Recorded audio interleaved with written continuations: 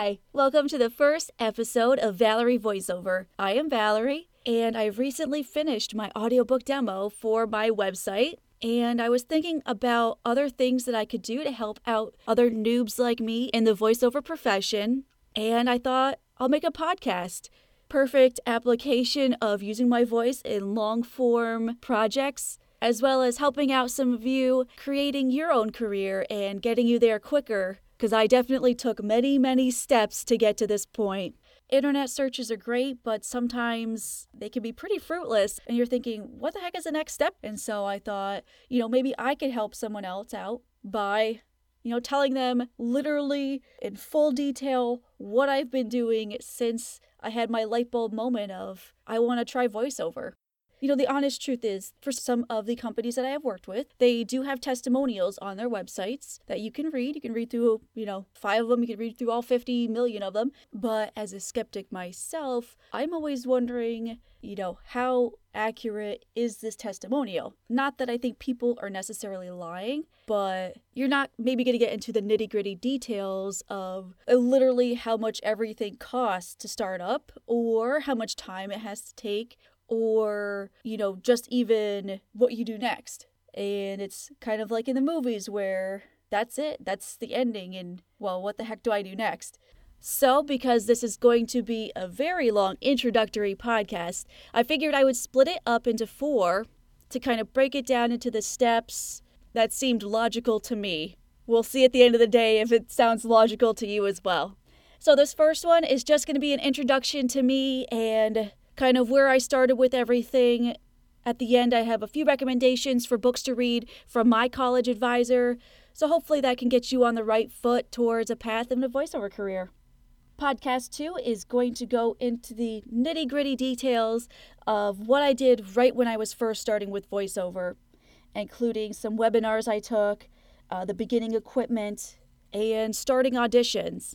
Podcast 3 is going to get into the actual demos that I did for my professional website, including my commercial demo, my narration demo, and my audiobook demo. I did them through 2 different companies, so I'll go into more of the nitty-gritty details of how I found these places, the process that they have, who my coaches were, and what we would do in our sessions. So really get down to what happened in the entire process of getting your demo, because every studio is going to be different, and just between the 2 that I used, there was a huge difference on how they kind of run their process to get you into the studio to record the actual demo, and how you get the pieces that you are going to put on your demo. And the 4th podcast is going to be kind of like a what's going on now. I did my commercial and narration demos in January of 2016, and so I've had those to work with over the past few years while I was still working on getting my audiobook demo put together. And so I was on some various pay-to-play sites. I've done auditions through other means. And so I wanted to talk a little bit more about actually doing the professional auditions and the various ways that I've been doing that in these past few years. After that, I figured that we could go on with each podcast, maybe taking a topic a week. It's very important to keep up with the times for this industry because it is so ever-changing, literally probably month to month. Things tweak a little bit. So I figured I'd put in my research for the week and then do a podcast about what I looked up that week. Maybe we talk about equipment. Maybe we talk about new methods of auditioning, since most of these are online now. Maybe we'll talk about different casting agencies, different ways to get your demo out there. And maybe even one week I can talk about how I created my website, since that is going to be a very important step to getting your name out there and getting jobs. Maybe eventually, if I get technologically savvy enough, I can take questions from you guys and maybe look those up too and see if I can help you guys out directly with one-on-one questions.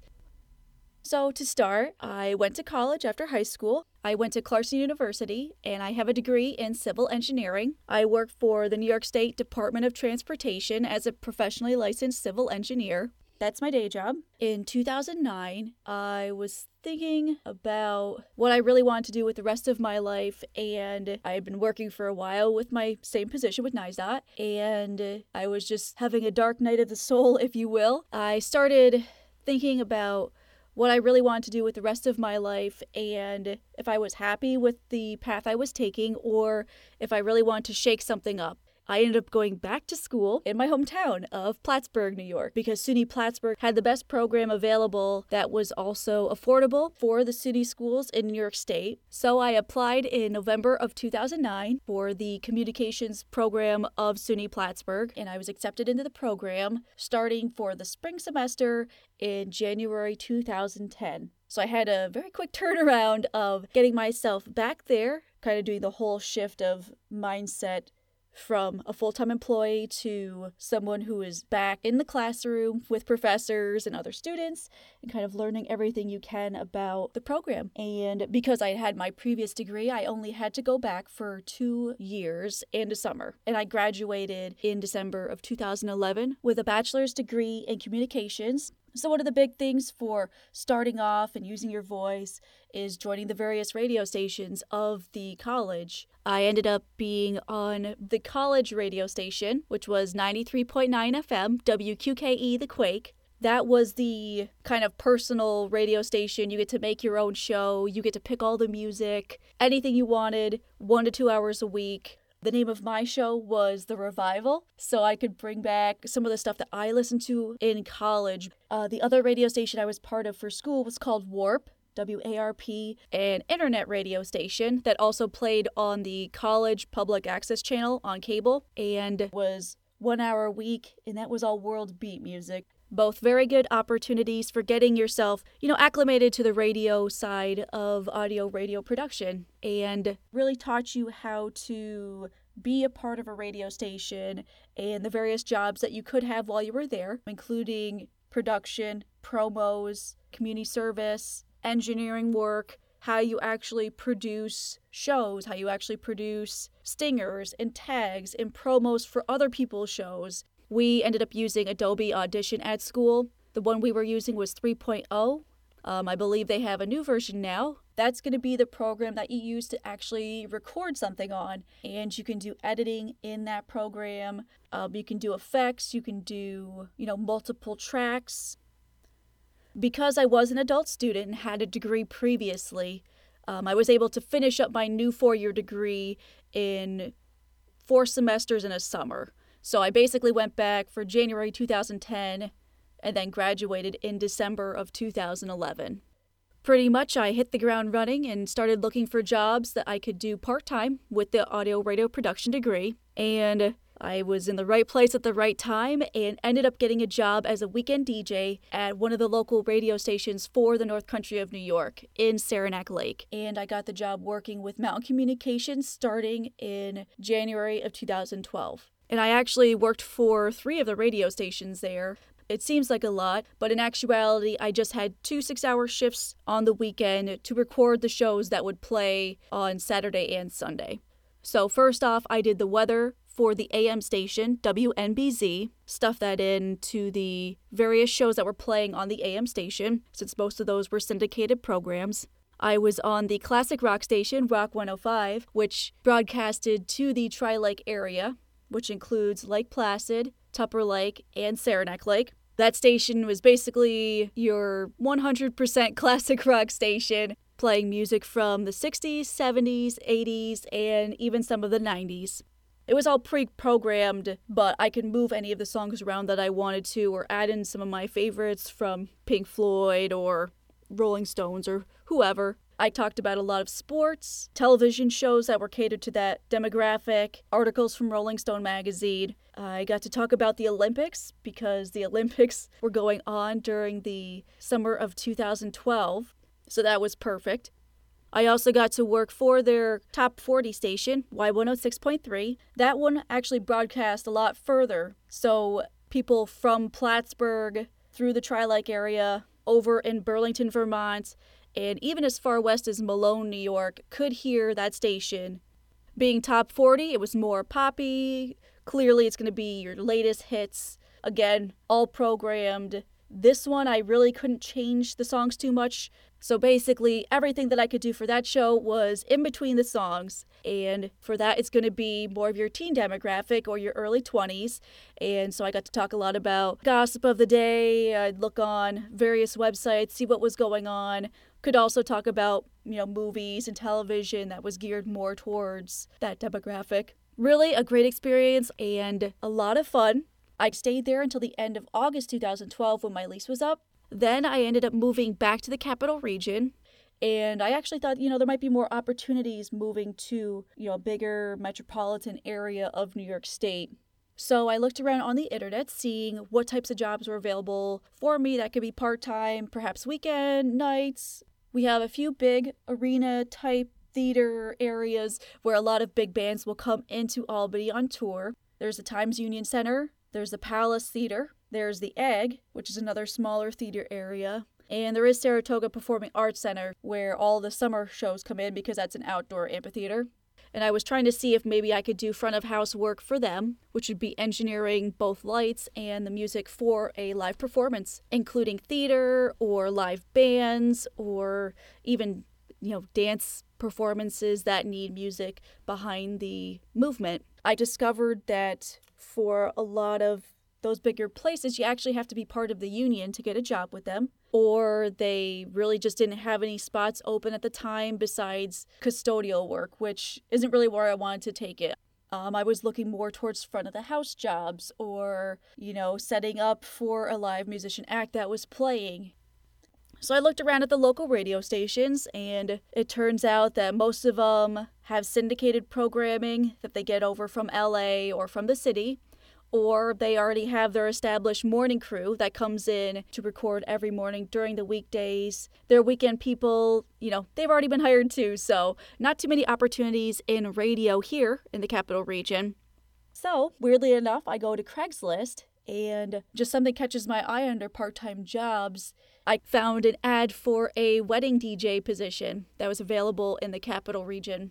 So I sent my resume into Complete Events, and I'm going to mention this just because I thought it was not that big of a deal, and it turned out to be a really big deal. I applied on Craigslist to the position, filling stuff out, sending it electronically, your resume, the application, etc. But I also printed out a copy of my resume, both my audio resume and one that is more general that, kind of has where you went to school, what your jobs have been, objective, programs, the whole shebang. And I sent in really nice paper copies of both of those to the office as well.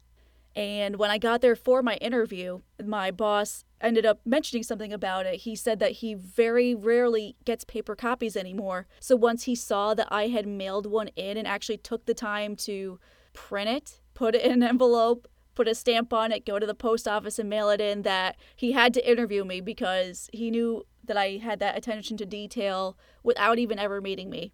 So, nice thing to note, maybe for some of these positions that you apply for online, maybe send a paper copy in too, just to get that extra recognition of, hey, this person took the time to do it and, it can get you an interview. You never know. I explained what I had done in school and what I had been doing on the radio station. I had been to a lot of personal weddings. It seemed like a fun job that I could do, and most events are on the weekend, so it worked out perfectly with my schedule. I interviewed in October of 2012, and I got the job basically a month after I moved back to Albany. So I started doing DJ work for weddings, events. I was an MC as well as part of the position and would plan basically all of the music for the events with the host, usually a bride and groom, but sometimes parents. Sometimes for bridal showers, it would be the bridal party that would kind of hire me and get stuff together. It was such an honor to be a part of so many people's special events, because I not only did weddings, but I also did help with graduation parties. I did homecoming dances, proms. I did senior dances, which were actually some of the most fun events. I set up all the equipment by myself. I set up, the whole speaker system, including my mixing stand that would play music from the iTunes library. I worked for a company, so I was like an independent contractor for him. He owned all the equipment, and then we would go pick it up at the office before the event, drive it to the event, set up everything yourself, and then at the end of the night, you tear it all down, pack it all up, and bring it back to the office. So it was a lot of learning of more of the engineering aspect of the business and, getting out there doing live events, troubleshooting on the spot, setting up everything, keeping people entertained. And I continued that until June of 2016. Just about 3.5 years with that job. So it was around April of 2015 when I started thinking about if I could find something audio related that I could do from my own house, that I could do on my own time, and not necessarily be prescribed to, I have to show up to work this day, and this day, and this day, and organize this person's wedding, and organize this event, and go pick up equipment and drive hours and hours to do the DJ thing. I was wondering if I could get something that was a little more home-based. And then it was like a light bulb moment and started thinking, why don't I try this voice acting stuff? It was a small part of our curriculum at SUNY Plattsburgh. We did have to record plenty of projects, including commercials, PSAs. We did a radio drama. But for some reason, it didn't come to me while I was in school that voice acting could be something that I could pursue for a future career. When I was a kid, I always thought, wouldn't it be pretty awesome to be a cartoon? And I didn't realize that there were actual people that did the voices of these cartoons. Like that was someone's job, was every day going into work and being a character that I watched all the time. I probably watched more cartoons than I should have, as my mother has told me. But it was, really cool to have the light bulb moment of this is what I could really do for the rest of my life. And so I started thinking about what is the next step to make voiceover a reality. And so basically at that point, I started looking into what you need to do to become a voice actor, to get the voice acting work, what type of training you need. I contacted my advisor from SUNY Plattsburgh. He is great. He does a ton of stuff on the side. So he's not only a professor, but he also does his own production work and is really on the cutting edge of what's going on with the industry at all times. So I figured what better resource than talking to someone who actually knows what they're talking about. And so I chatted with him about what my thoughts were. And of course, he had to give the obligatory, this is something that a lot of people want to do and they're willing to do it for free. So you have to be really careful with how you go about doing your demos, about putting yourself out there for auditions, because you never know what's real and what's fake. And people are very willing to take advantage of you if you let them. So I kind of asked him where I should start. In my conversation with my advisor, he had mentioned a few different books that I could read to kind of jumpstart my thought process of voiceover work. One of those books was Making Money in Voiceovers, Winning Strategies to Successful Career in Commercials, Cartoons, and Radio. This was written by Terry Apple in 1999. Right off the bat, you can tell it's going to be a little bit dated. Basically, when she was starting out, they were still using CDs as their demos and making their CDs, putting on the sticker with all their professional info and sending them to different agencies, casting directors, different projects that were asking for them. But her concepts are still very, very real to the voiceover world. She talks about practicing. She talks about getting your name out there. She talks about the audition process and the things that she did in the beginning steps of her career. So I think it's a very useful book still to read. This is about her, so it has that biography feel to it, which made it a really easy read for me. Terry Apple is super famous in the voiceover world. She's done things like Rugrats. She's done commercials for McDonald's. And she's continuing to work, so it's a really great start in getting your strategies together for your career for this profession. The next book he mentioned to me to get started is called There's Money Where Your Mouth Is, a complete insider's guide to earning income and building a career in voiceovers. This was written by Elaine A. Clark, and the paperback was out in 2011. So this one's a little bit more contemporary, and the biggest difference for this one is it's more of a manual. So it's not a story about the author, it's a book that is going to go step by step. Each chapter is going to be a different segment of the voiceover field. So I'd compare this one more to like a school book that you're reading to learn more about voiceover work, as compared to Terry's book, which was her biography, also explaining the same concepts. This book, being from 2011, may still be a little dated because technology is always getting better with each successive year. So keep that in mind when you're reading some of these books. I'm sure there's other new ones that are available. I actually went to the library to get these 2 books,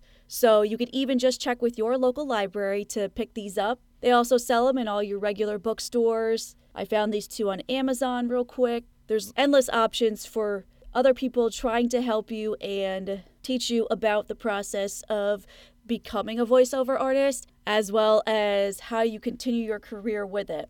All right, with that, I think we're going to end this podcast. Hopefully you guys have a little bit of a feel of how I started with this journey, and there's 2 great books that you guys can get started with. I'm Valerie, and this is Valerie Voiceover. Tune in next week for part 2 of my inaugural podcast episode. Thank you guys very much. Have a good one.